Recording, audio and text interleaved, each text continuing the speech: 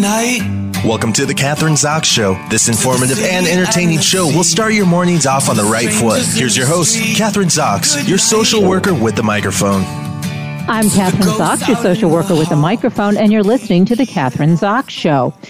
Joining me this morning is author and breast cancer survivor, Laura Holmes Haddad. Laura's new book, or her book, actually the book has been out for a while, is called This is Cancer, Everything You Need to Know from the Waiting Room to the Bedroom. When Laura was 37 years old, she was diagnosed with stage 4 inflammatory breast cancer. Through her 3-year treatment journey, she realized that there was so much more to a cancer diagnosis than the medical stuff. This is Cancer is the thoughtful, informative, and sometimes entertaining result for those who prefer their pathos with equal parts humor, reality, and a touch of flair. As a patient advocate, she has been a speaker at the American Cancer Society's Relay for Life and Discovery Gala events in San Francisco. She's a former cookbook editor at Simon & Schuster, whose work has appeared in TravelAndLeisure.com and numerous other publications. Welcome to the show. Nice to have you here, Laura. Oh, it's a pleasure to be here. Well, we had a minute and a half to talk before we actually got on the air, and you just the one thing you said struck me. You thanked me for having you on the show, and then you said, you know what, people really don't want to talk about cancer or the C word even, and so it's difficult to get people to, I guess, talk honestly. I think, and that's what you point out in your book, to really talk about the real stuff, which is what your book is about. Yes. Yeah. And the C word, it's an equal parts fear, and no one wants to talk about something that's so scary, I think, yet it's all around us. And I think the other thing is, and you were so young when you were diagnosed with cancer, 37 years old, young mother, probably a completely, you should describe it to us, but like a total surprise. I mean, why don't we start with that when you were first diagnosed? Of course. It was beyond shocking. I was just finishing nursing our 14-month-old son. I'd finished nursing around 10 months. Our daughter was 4, and I had just turned 37, and I had been, perfectly healthy. I always say I ate my broccoli, I exercised, and then I started having pain in my left side and in my breast and my chest. But I think as any, busy person, especially a busy mom and women in general, I just soldiered on until the pain was so intense that I went to the doctor. My GP, she said, you probably have mastitis, but go to a breast surgeon just to be sure. And a week later, I went to the breast surgeon. She took one look, did an ultrasound, biopsy, and mammogram.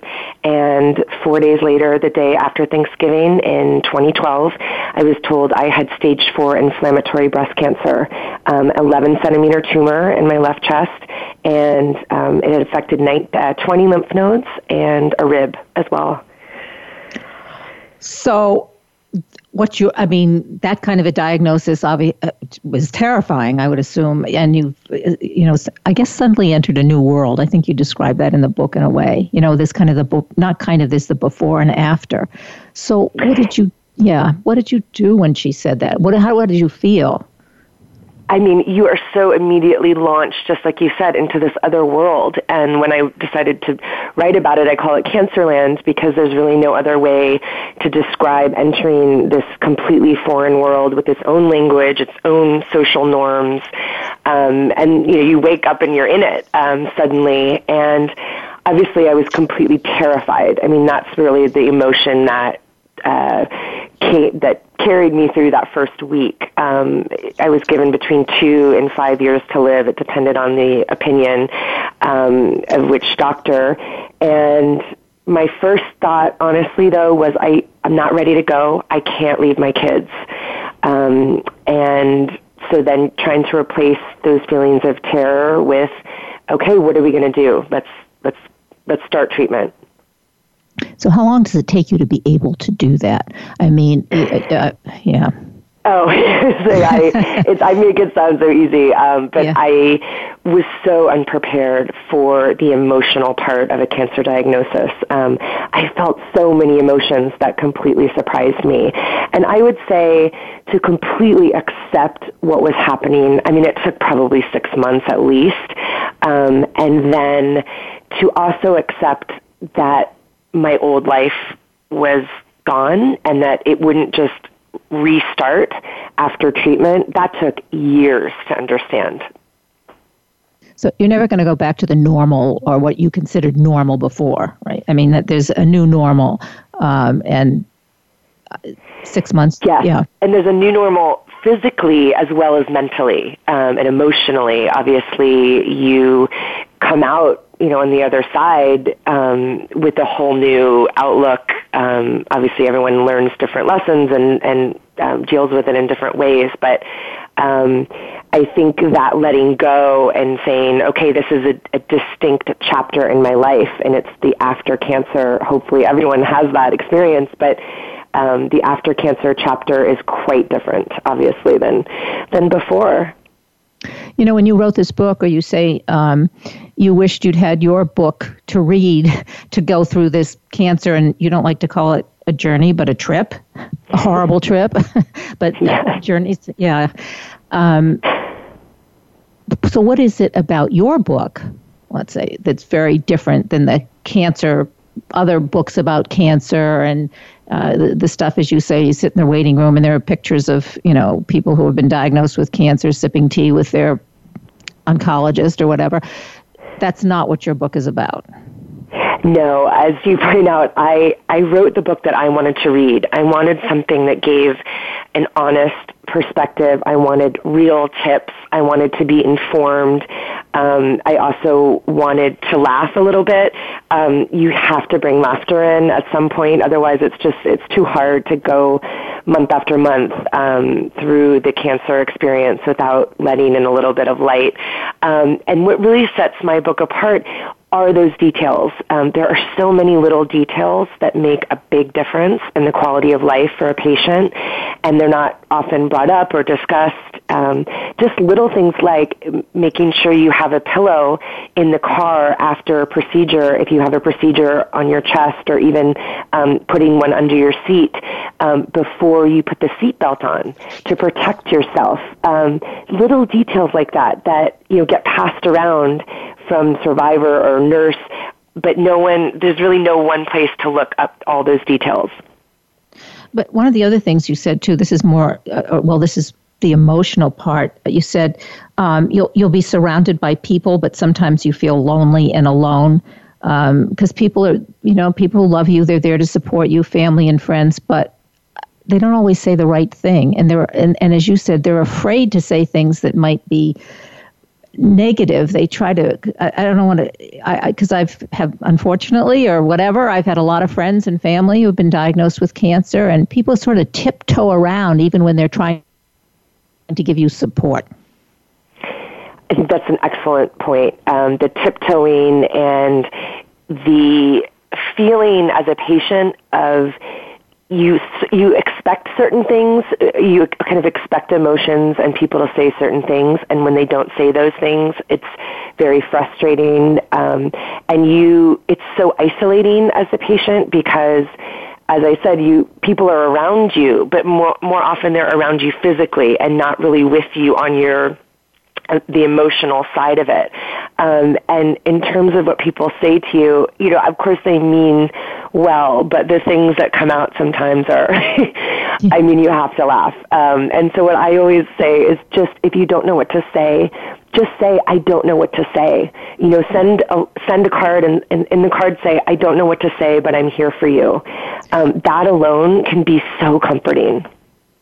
So, do they say that you have had to laugh at? That things like don't say when you're with a friend who's been diagnosed with cancer or a family, someone in your family, what should you not say? That sounds ridiculous, or that sounded ridiculous to you?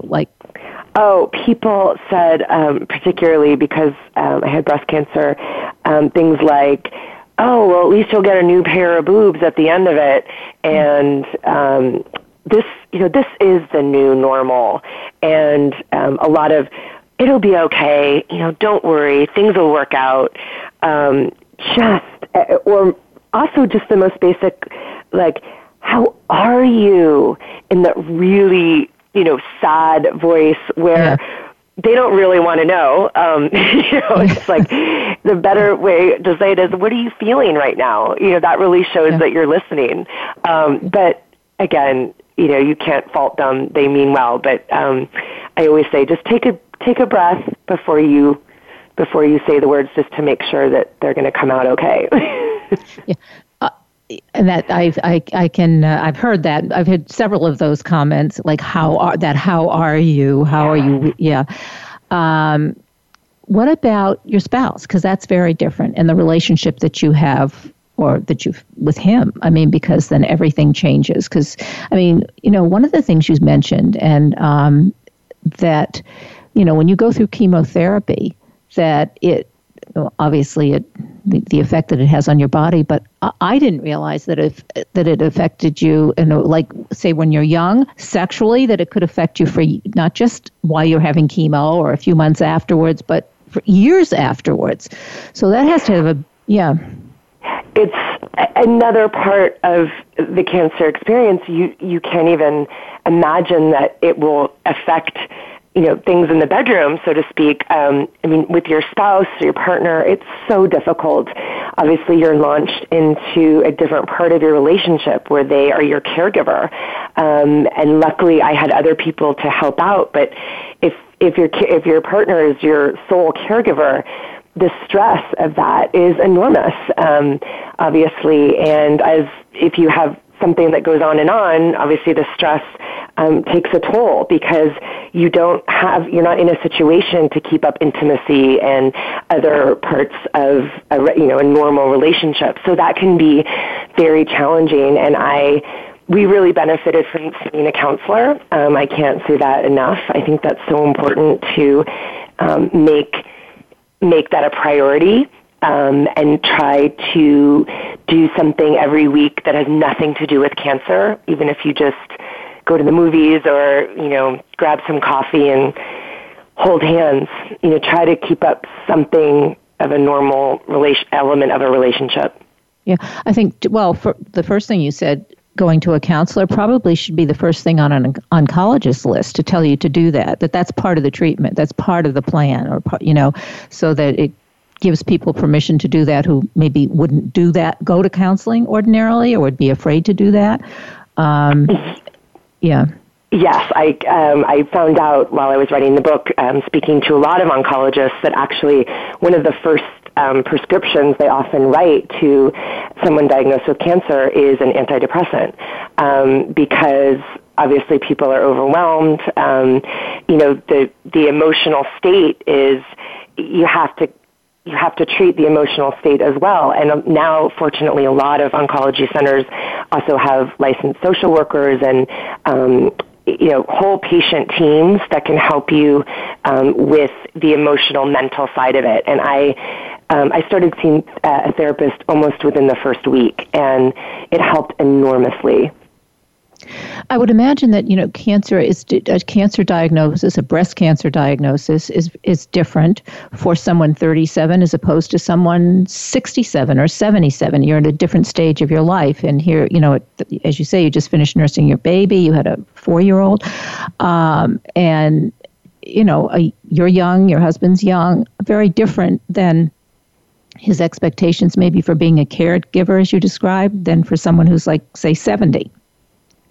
And that, yes, I don't think anyone thinks in their 30s you're going to be taking care of your spouse. You're going to face potentially losing your spouse, and obviously you're in the midst of your career with the children, adding to that stress of not only what to say to them, but just their needs. Obviously, I always say they still need to go to their ballet class. The lunches still need to be packed, and that's the sort of issue that I really wanted to bring up in the book. Is these are what I call modern elements of cancer that more young people, unfortunately, between the ages of 20 and 39, are getting diagnosed, and so many of them have children.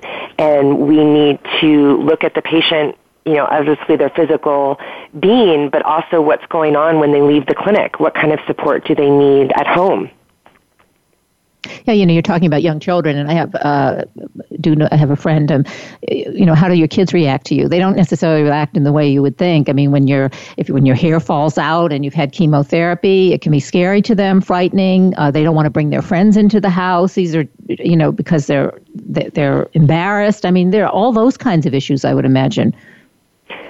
Oh, I look back, I was so naive about what my daughter, who was almost about 4.5 at the time, about her reactions. And I remember so clearly choosing to shave my head. My hair was falling out, and I just thought, I'm just going to shave my head. My husband's bald, so I thought, it'll make it easier to have two bald parents. Like, we'll make a joke out of it. And I came back that afternoon. She came back from school, and I, put on a smile, and she looked at me and covered her eyes and wouldn't look at me for a full day after that. And it was, it still gets me every time I think about it. Just those moments. And, as a parent, you feel so unprepared. I felt tremendous guilt, and I didn't know what to say. And then that's, again, when I recommend, seeking help to get the language about what to tell kids, because obviously you don't want to tell them too much about a diagnosis, depending on their age, but you don't want to tell them too little, because they hear the whispers. I always say they're little people with big ears. So you want to really plan for what you're going to tell them, and be prepared for reactions that are, all over the map. What about other survivors? I mean, I know people who want to be with other survivors and others who don't want to be with other survivors. They want to kind of detach. They don't want to be a part of the cancer community. So they kind of stay away. What's your, experience, I guess? I think, obviously, it's a very personal choice. I feel that it depends on how you participated in a group, whether you were in a support group throughout your treatment, if you tend to be a more social person anyway. In my case, I was in a clinical drug trial, so I was really alone. You don't meet anyone in a trial, you're very isolated, and then I didn't have time to go to a support group. So it took me a while to kind of get in to the breast cancer community, and then once I was feeling better, I can say I definitely embrace going to conferences and other things, but it's emotionally very hard, and that's the other part of it you have to think about, is hearing other stories. It's a lot, and I was surprised by how difficult it was. Yeah, so it's I guess it's a very complex arena. I don't know how else to describe it. I mean, there are just so many different kinds of issues, as you say, depending on your family, your own personality, the age of your kids, all of that, and obviously how you respond is unique to each family. What about friends like that you had before you were diagnosed with cancer? Did you lose any of those friends, or were they not able to go through the trip with you? It's such a great point. I always say cancer clears things out. You're either in or you're out, and it becomes clear very quickly. And I was shocked. One of my own bridesmaids from my wedding, I never heard from her. And I heard from her about a year into treatment. And I realize now it was because she had almost lost another one of her best friends to breast cancer. And she just literally couldn't, wasn't capable of being there for me. And I understood that. And I think what cancer taught me is I can understand and I'm more forgiving. But at the same time, you just see who shows up. And you'll be surprised. I had total strangers who showed up for me who were kinder than people I had known for, my entire life. So it can be a complete surprise. You don't, I think one of their chapters, something about knowing, or you don't know what to expect, that, as you say, you don't know who is going to show up for you. Yes. What about, yeah. Now and I keep going back to you were young, 37, still young, but like your body image, all of that, how you look, and not just your hair and your whole body and your breasts and how did you deal with it? Because that's a huge issue. I mean, people say, well, I'm just happy to be alive, but yes, I'm happy to be alive, but also, I have a whole image of myself and my body and how I connect with people. So how is that, or how is that? It's ongoing. Oh, I really appreciate you bringing that up. I love that phrase. I say it all the time. I'm happy to be alive, but ... And as patients and survivors, we need to be able to say, this still bothers me. This is a side effect, and let's talk about it. I was so surprised by what bothered me. For example, I thought losing my hair would be traumatic, and that actually wasn't traumatic. I thought, having the mastectomy, if that's what it takes, I'm fine. I don't define myself by my body image. But that moment when the bandages were unwrapped was one of the worst moments of the entire time. Just seeing your body so radically changed, it's unbelievable. And I think having empathy and understanding to women and not treating it as just, how many people just refer to it as a boob job. And a mastectomy is not the same as a boob job. And you're not only the physical discomfort, but just obviously how you look, and then your choices for reconstruction and how you choose to move forward in that regard. In my case, I was so young, I thought, okay, I don't think I'm ready to go without reconstruction. As much as I didn't want more pain, I thought, I want to be in bathing suits and in the pool with the kids. I want to kind of try to do as many normal things as I can. And so that's what made me choose reconstruction with saline implants. But then the implants have to be swapped out every 10 years. So, you have to prepare for that. So, it's just a long way of saying your body image is affected whether you think it will be or not. I'm using the word disfiguring. When you first see it, I would imagine that, as you say, it's a shock, and it's not like just getting your boobs enhanced. It's nothing you can prepare for, even with, quote, the best surgeons. And what I would just add, I know you were asking me too about body image, back to that, just with my husband, who, again, I never thought I would feel uncomfortable or not sexy with my own husband, who, I'd known for so long. And that was so shocking to me, as how I felt I didn't feel beautiful. It took so many months and so many tears to really, to even take my shirt off in front of him. And I think, it's important to talk about, because you could have the best partner in the world, but it's, there might be some moments where you feel very uncomfortable around them after the surgery. And how did he feel too? Because that's the, your partner. I mean, he may have the best intentions, and yet you still feel and be supportive, but you still don't feel it necessarily. Or, if you can just talk maybe a little bit about how you perceived. How was he? I mean, because obviously he had his own. Yeah. Yes, and that's, the guilt of the patient of saying, I want to be with my partner, but I'm physically or emotionally unable to. And he was so great and so patient, and obviously, said all the right things in terms of you look beautiful, regardless.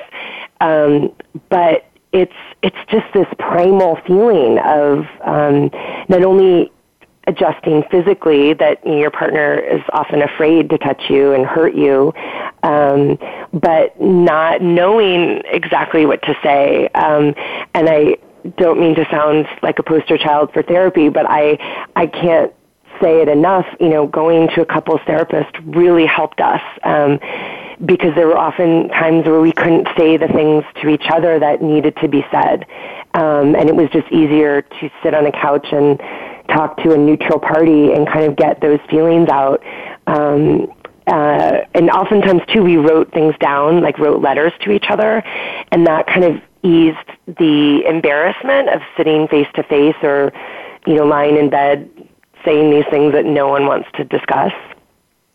The theme that keeps coming back as we're talking really with everybody, all the people that you're connected to, is this fear of not knowing what to say or feeling that you have to say the right thing, and there really is no right thing except if you're just honest with your feelings. Whether you're in, whether it's your partner and you're talking, what we've been, talking about how your sex life, or it's your friends wanting to just give you comfort, but that whole thing about that fear of not knowing what to say, I guess, is something that just sort of permeates the whole thing, the cancer diagnosis. Would you agree? Oh, I think it's a wonderful summary of the experience, and I think so many of us are uncomfortable with silence. So many of us, feel the need to fill a space with chatter, and I would just say, sometimes it's so nice just to sit. It was so wonderful to sit with someone who I knew, loved and cared about me so much, and would just sit by my bed or sit next to me during a chemo treatment and just be, and just knowing that they were next to me was enough, and nothing else needed to be said. We only have a couple minutes left, and I had a lot more questions to ask you, but I kind of, I want to, in terms of just, this is more like having to do with doctors and staff, and, if you can say it in a minute, but like the experience with them, I assume there's teams of, there's a team, but people that maybe be good doctors, but bad personalities, but they're part of the team. And how does that work in terms of having to, taking this, getting treatment? How was that for you? It was quite yet another lesson, landing in Cancerland, realizing that I didn't know before that, you can have this excellent medical team, but they might not ask about your kids. They don't necessarily, want to know your favorite color. Like they're not there to be your friends. They should be empathetic, obviously, but their job is to heal your body. And so making sure that you're not kind of putting your stuff on them and letting them do the physical job is very important. And yet, knowing that if you do not like a doctor or someone on their team, if you have a visceral reaction, if you don't feel cared for, you need to speak up, and then you can say, I want to switch doctors. I didn't know you were allowed to do that. And as a patient, you need to remember, this is your body at the end of the day, and you need to participate in those decisions. I think we're often very much rushed through the medical system, and you think of the questions later, you're like, I should have. Make your list of questions, get ready to ask them, don't let them rush you off, and, again, just participate in the discussion of your own body and your treatment. Great. I mean, it's been great talking to you today. We have 30 seconds left, so we want people to go out and get your book, This is Cancer, Everything You Need to Know, From the Waiting Room to the Bedroom. Laura Holmes Haddad, thanks so much for being on the show today. Oh, such a pleasure. Yeah. I'm Kathryn Zox, your social worker with the microphone, and you've been listening to The Kathryn Zox Show.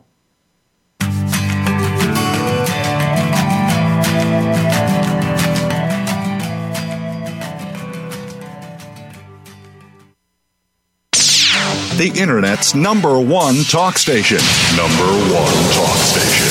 VoiceAmerica.com. Are you or someone you know interested in attending college?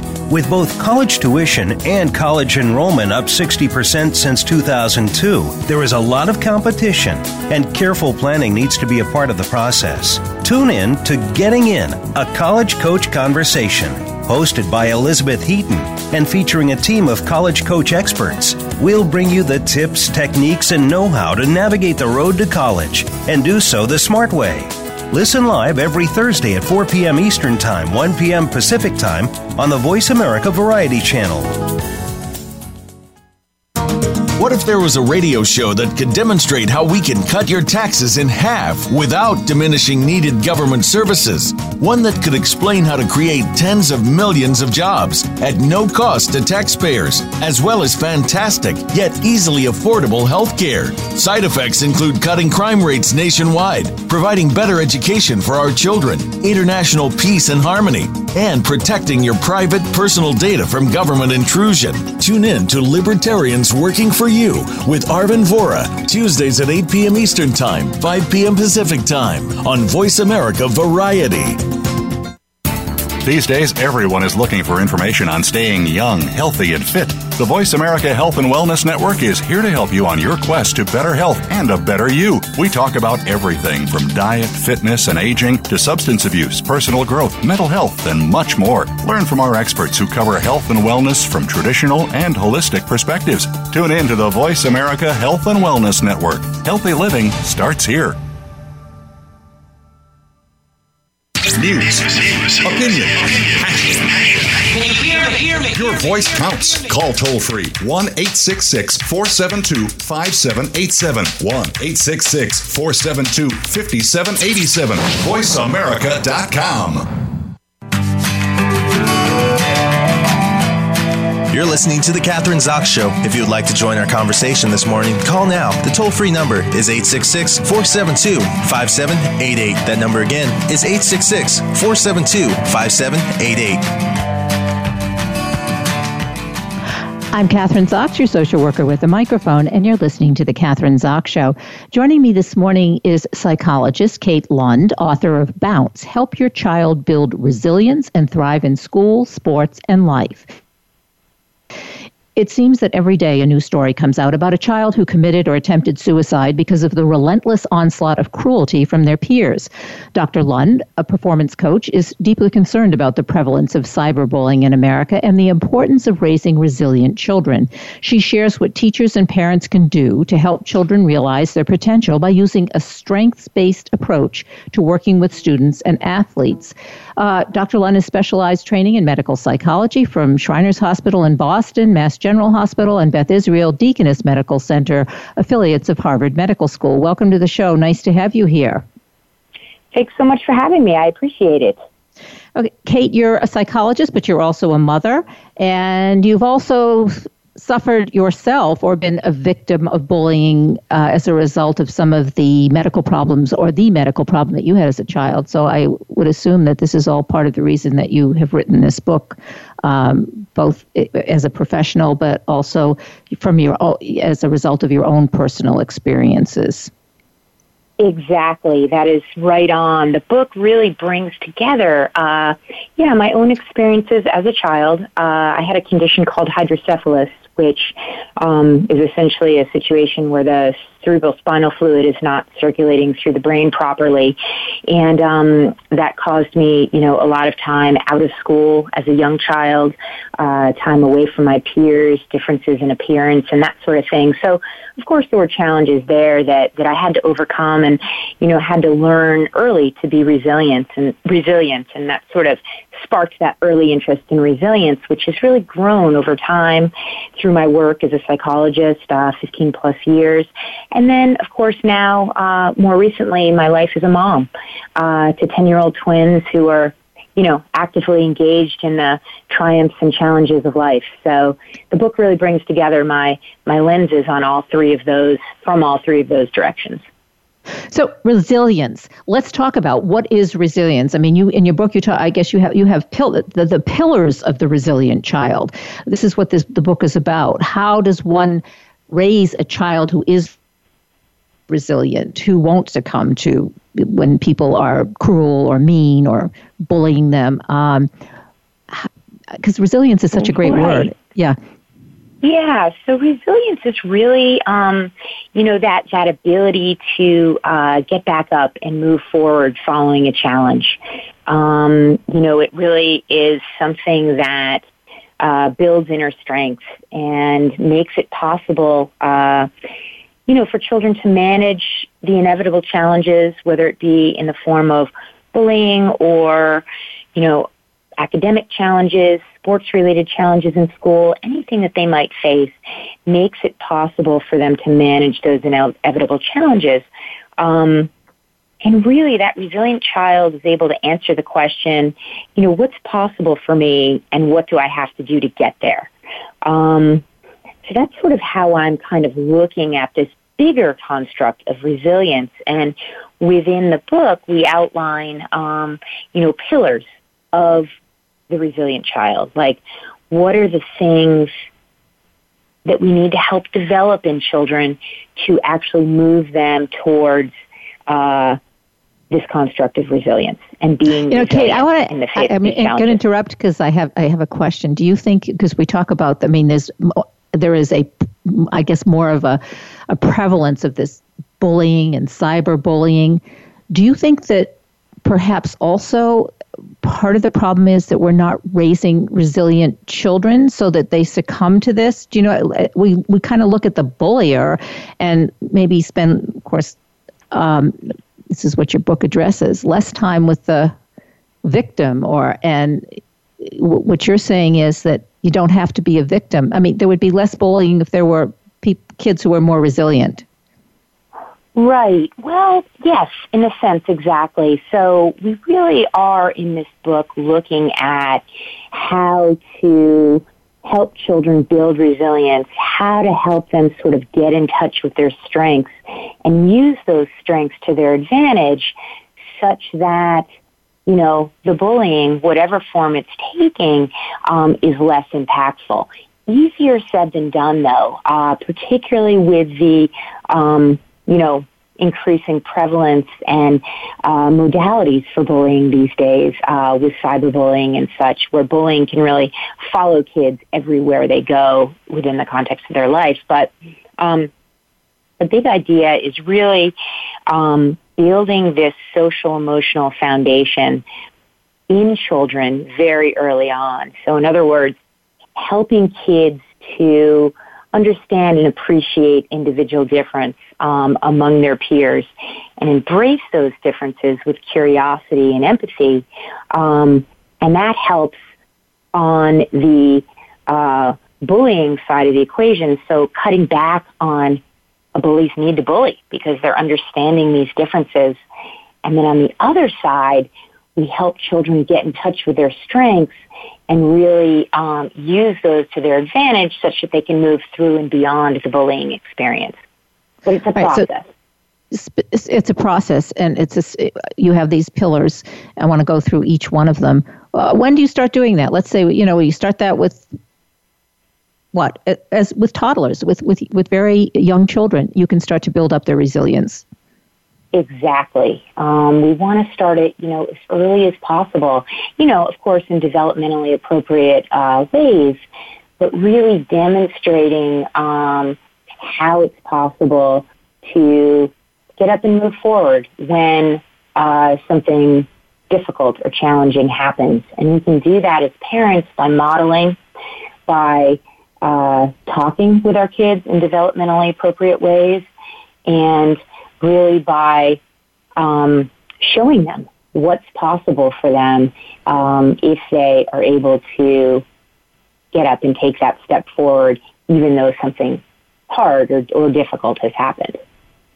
Yeah, I think sometimes the tendency for parents today is to, I'm using kind of an old-fashioned word, but they kind of coddle their kids, or helicopter parents, or trying to make everything good for them and make it, comfortable, and not wanting their children to suffer, and sort of do the opposite of building resilience in their children. Right. Yeah, and that can be, and that is a very real phenomenon today, and it's a very easy, pattern to fall into because we don't want to see our children hurt or to see our children suffering. But the reality is that challenge is going to happen. And kids do need to be able to manage and face those challenges with some degree of competence such that they're preparing themselves for, even greater challenges which are going to emerge later in life. So really, really important there to, help a kid see that it's okay to fail. It's okay for something not to go well the first time around, and it's possible to get up again and try that same thing from another angle. So how do you do that? Give us examples, with real examples with that you see in your coaching practice. Like, what happens when you do this? How do you actually do this? Right. So in terms of the failing part, or the having kids be okay when something doesn't go right the first time, that's actually really falling into this bigger construct of developing courage, pillar 4 that we talk about in our book. And as we know, courage is so important to help a child try something that might seem scary, right?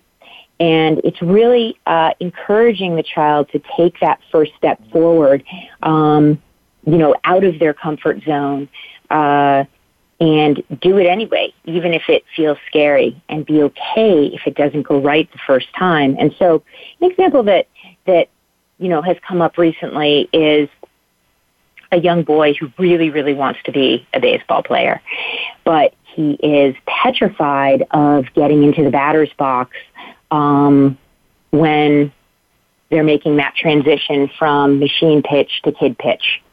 And basically, the big idea there is within the supportive scaffold to really encourage him to get up into that batter's box despite the fear, to arm him with the proper batting techniques and such, support from teammates and coaches, support from you as a parent, but really push him to move beyond that fear and take that first swing, so to speak. I know that's a cliche, but and by doing that over time, we're really helping kids to desensitize to the fear and see that, that might have been scary, but I can do this. And so it becomes about seeing the possibilities and moving through the fear towards those possibilities.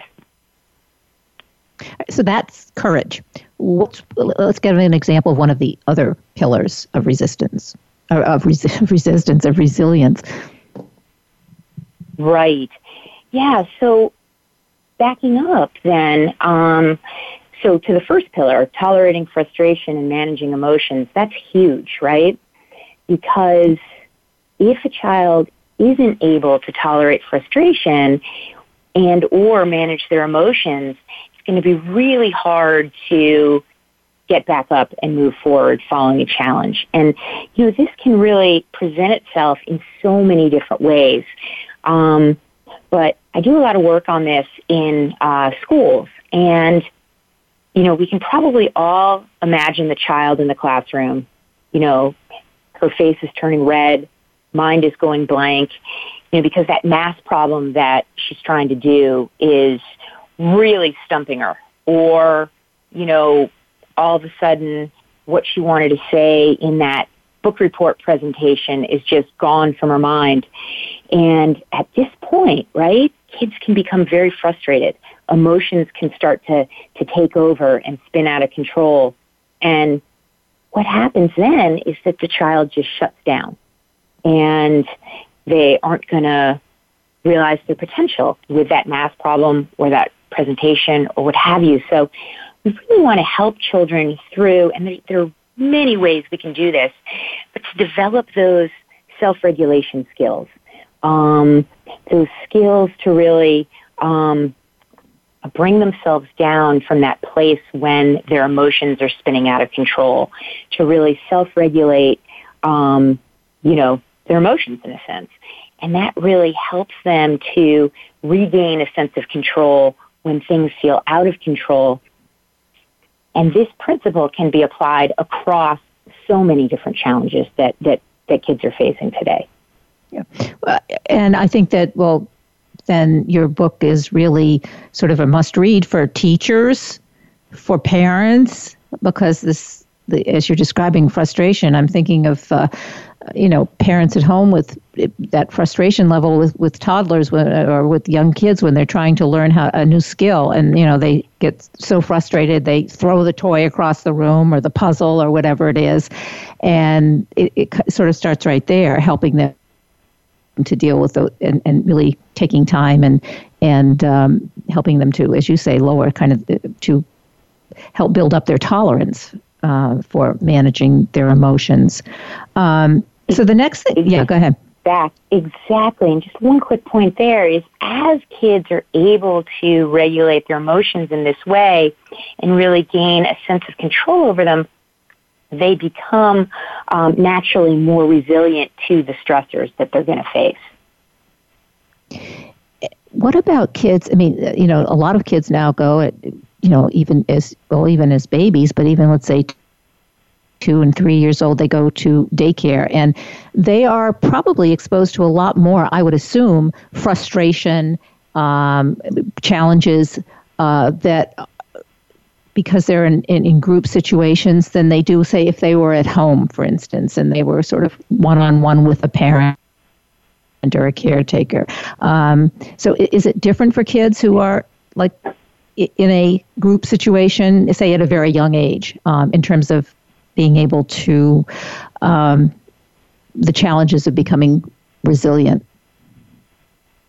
Well, it all depends on the child, because as we know, some children are more resilient from the get-go than others. But with this model, we're really talking about bolstering the resilience of all kids, regardless of where they start. And it is true, kids who are in child care settings, early daycare, they're definitely faced with managing, situations related to interacting with other kids and sharing and that sort of thing, which perhaps those children who are at home aren't exposed to as early. But, it's not to say that one way of going is, better or worse than the other. It just sort of is. And all kids, we're able to sort of bolster the resilience of all kids regardless of their starting point.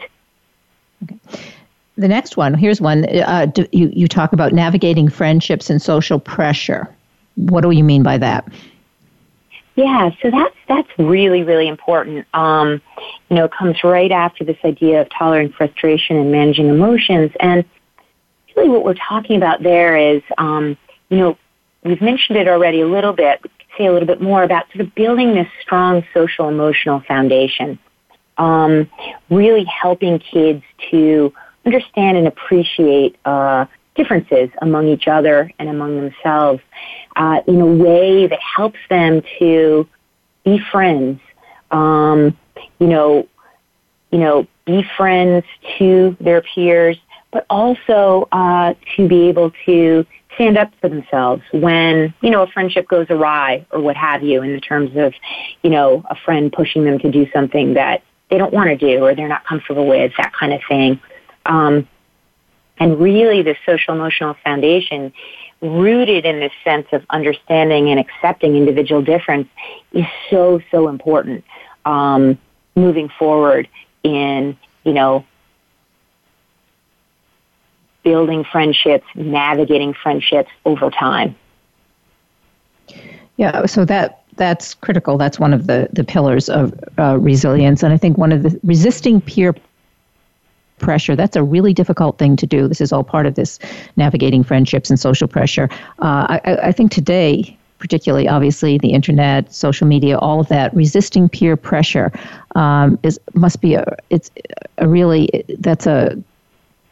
that's a huge challenge today, isn't it, for kids? So difficult, yes. And, this idea of helping them to learn early how to navigate friendships, social pressures, that sort of thing, so, so important. And we can do this by really helping kids to understand who they are, understand sort of where they're coming from, the value structure of their family system or, their home situation. Who are they and what's important to them, and really helping them to develop a strong sense of this early on is so, so important, such that that makes it easier to resist the pressures of another kid saying, hey, let's go do this. And the child knows, it doesn't sound like a very smart thing to do, or it might not be good for me, or what have you. So really helping kids to understand who they are, where they're coming from, and what their strengths are, and how they can use those to their advantage is very, very important in this domain. And in addition to this, you talk about building motivation. So how do you build motivation? And, starting like when you're with your child, when they're very, very young. Right. And so motivation is a big construct, right? And so we've got extrinsic motivation and we've got intrinsic motivation. And so earlier on in life, it's more common to have extrinsic motivators be an important piece of the equation. Wanting a child to read, for example, a child who might not like to read early on in school, you might suggest that if they read X amount, you might get a pack of Star Wars cards or something like that. That would be an example of an extrinsic motivator. And that can be very helpful early on in helping kids to move forward with things that they either want or need to do in some way. But really what we want to do over time is we want to help a child to build intrinsic motivation, which is that motivation that comes from the inside out, which is sort of centering around a child's true passions, what they really want to do, what goal do they want to reach. And we can really help kids to build this kind of motivation by, encouraging them to be involved in areas where they have demonstrated aptitude or strong interest, which is really, in fact, helping them to get in touch with their passions. We can model this by doing the same type of thing ourselves with the hope that, the intrinsic motivation is going to grow. Because we know that if a child is sort of operating based only on extrinsic motivation, as they go along and as they get older, whatever it is they're doing is less likely to stick if that passion, if that fire is not burning from the inside out in the form of intrinsic motivation. Yeah, and then they always need someone to tell them how great they are or how well they're doing, because it's really not that internal. Exactly, and that's not reality, right? If that child who's always used to hearing from someone else, wow, you're the best at this, you're the greatest at that, when they get to college, it's going to be difficult because that's not going to continue, most likely. Yeah. Yes, most likely it definitely does continue. We only have a couple minutes left. We can go through the next two pillars, or we can, because I want to kind of maybe in a minute or so, if you can describe the last one, which is kind of creating optimism, because I think that's so important, creating optimism. And that really does help one to be resilient. Yes, absolutely. And optimism is so important because as we know, at times things can feel so hopeless. And, the reality is that challenge is real. And it's easy to then fall into a pattern of ignoring the good things that are happening around us each day and focusing just on the bad or difficult things. So by helping kids to develop optimism, we're really helping them to get in touch with the things that did go well, that are good around them, or the good things that happened in their day. And we can do this by really helping them to cultivate a sense of gratitude by writing about or talking about what they're grateful for each day. And really also to notice where they do have some control over the outcome of a given situation. So always emphasize and we have 30 seconds left, so I hate to cut you off, but I want to mention the book again because there's so much, obviously we've been talking about a lot, but there's so much more in the book. And I've been talking to Kate Lund, psychologist, author of Bounce, Help Your Child Build Resilience and Thrive in School, Sports, and Life. sort of a must-read for parents, educators, community leaders, and anyone who has children. Thanks so much for being on the show. Thank you so much for having me. I appreciate it. I'm Kathryn Zox, your social worker with a microphone, and you've been listening to The Kathryn Zox Show. We hope you have enjoyed today's episode of The Kathryn Zox Show. You can listen live every Thursday morning at 7 a.m. Pacific Time on the Voice America channel. Want to know more about Kathryn? Visit her website at www.kathrynzox.com. Be sure to join us next week for more interviews and great conversations with Kathryn Zox.